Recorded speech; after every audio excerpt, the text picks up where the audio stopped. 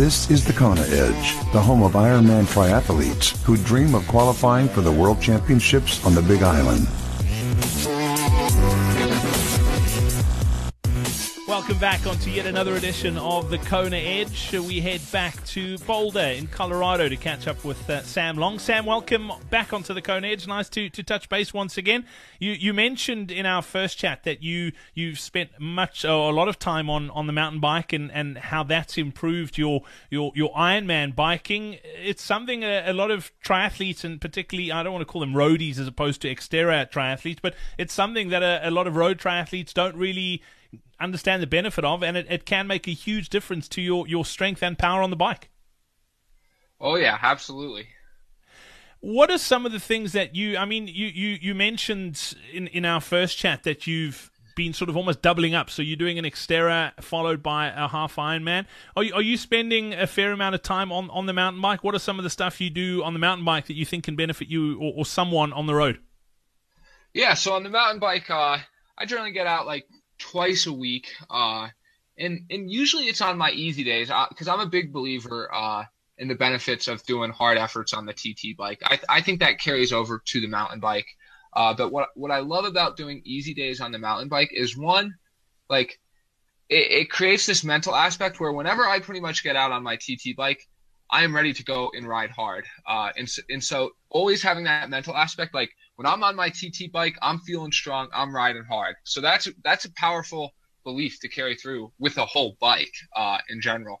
And there's still some times I do easy days, but even a lot of my easy days are on mountain bikes generally, but sometimes on a road bike.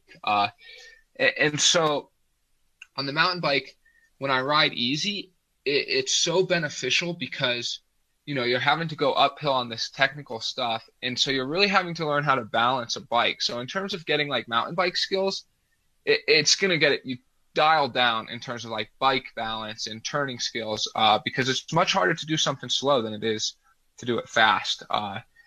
And so that's really helpful, as well as the big benefit of mountain biking when I go hard mountain biking is, say you're going up a climb and you're constantly going to be changing your cadence. There's going to be times your cadence might be 40 RPMs, and then there's going to be other times where your cadence is going to be 110 or 115 RPMs just based off where the rocks are and getting it over. So it really teaches you a whole range of cadences and a whole range of powers, as well as like, yeah, exactly. Like you're always having to surge or not surge and stand up and not stand up. And generally, like, while we don't think that's a skill you need in triathlon, like, it can be very useful, like, say, if you're having to pass a bunch of people and avoid getting, like, a drafting penalty and stuff like that. So I think it's really good for that, as well as just, again, breaking up the training, and that way you're not always out on the same roads, on the same bike, getting tired of it, potentially getting burned out. Yeah, I love that. Just from an interest perspective, that, like you say, to avoid that burnout, particularly in the last few weeks where you're doing those long rides before an Ironman, we all get to that point where we've just absolutely had enough, and it's nice to be able to break things up and hit a beautiful trail on a mountain bike, still get the benefit, but don't have that fatigue of gee, I've got to go and ride this thing again. I think that makes a massive difference. If you look at your sort of career, can you pin it down to one thing that you think you've done on the bike that's given you sort of huge gains? Yeah, I actually think I could do that. The bike is unique in the sense, compared to swimming and running, that the ability for aerobic development, the potential for aerobic development is rather what I should say, is much bigger in my opinion, because you can't go and run for 5 hours. You can't go and swim for 5 hours. Plus your heart rate's generally quite low in swimming anyways. And so for me, my biggest gains on the bike have come from those long days on the bike. I think it comes down to being that simple. Long days in the mountains, generating power, and doing some intervals out there as well. Not always a lot of intervals, but I really think that's made my bike my home, so to speak, in triathlon. Yeah, and you mentioned also in our first chat, it's those long sessions that make you mentally tough, so that when you are really struggling in the back end of an Ironman, you've been there before and you know what it takes to get yourself out of those dark places. Exactly, yep.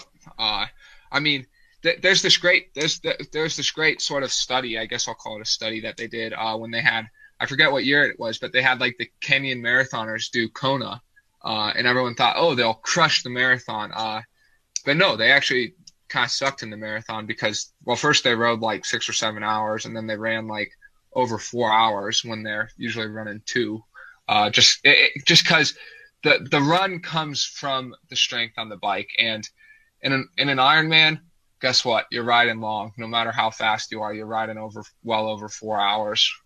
I love that. That is, if there's one thing to take away from this chat, is the run comes from the strength on the bike. I love that. I think that is spot on. What are some of the things you love doing on the bike? What's your favorite bike workout? Well, yeah, I mean, so, my favorite bike workout would just be going and riding 110 miles with, I think it's 6,500 feet of elevation gain. And what I'll generally do is when I'm going up that climb, I'll generally do like one half hour kind of, sort of TT, not all out, but trying to go kind of solid pace, and then maybe 10 minutes easy, then another half hour where it's not hard, but you're just kind of developing low cadence to really build strength in the legs. And so that'll kind of be in the first, half of the bike. And so then the rest, then till hour 4, it'll be easy. And then as I'm coming home, I love to do this all out time trial. It's about 8 miles. And so I just kind of try to hammer that as hard as I can. And if you're having to really push yourself at the end of that, then it's like, it almost makes it seem like, okay, that's exactly what you're doing in an Ironman. And so that would be my favorite session. My other favorite sessions would be, I love kind of doing like just 1 minute on a day where you're not trying to kill yourself, not super hard, just maybe like 15 times 1 minute.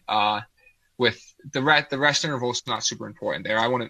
It can be a minute or 2 minutes. But that's just kind of going to get the neuromuscular part of the legs, so that way you know how to push the pace harder than an Ironman, so that an Ironman pace is then going to feel easy. So I would say those are kind of like my 2 favorite sessions to do on the bike.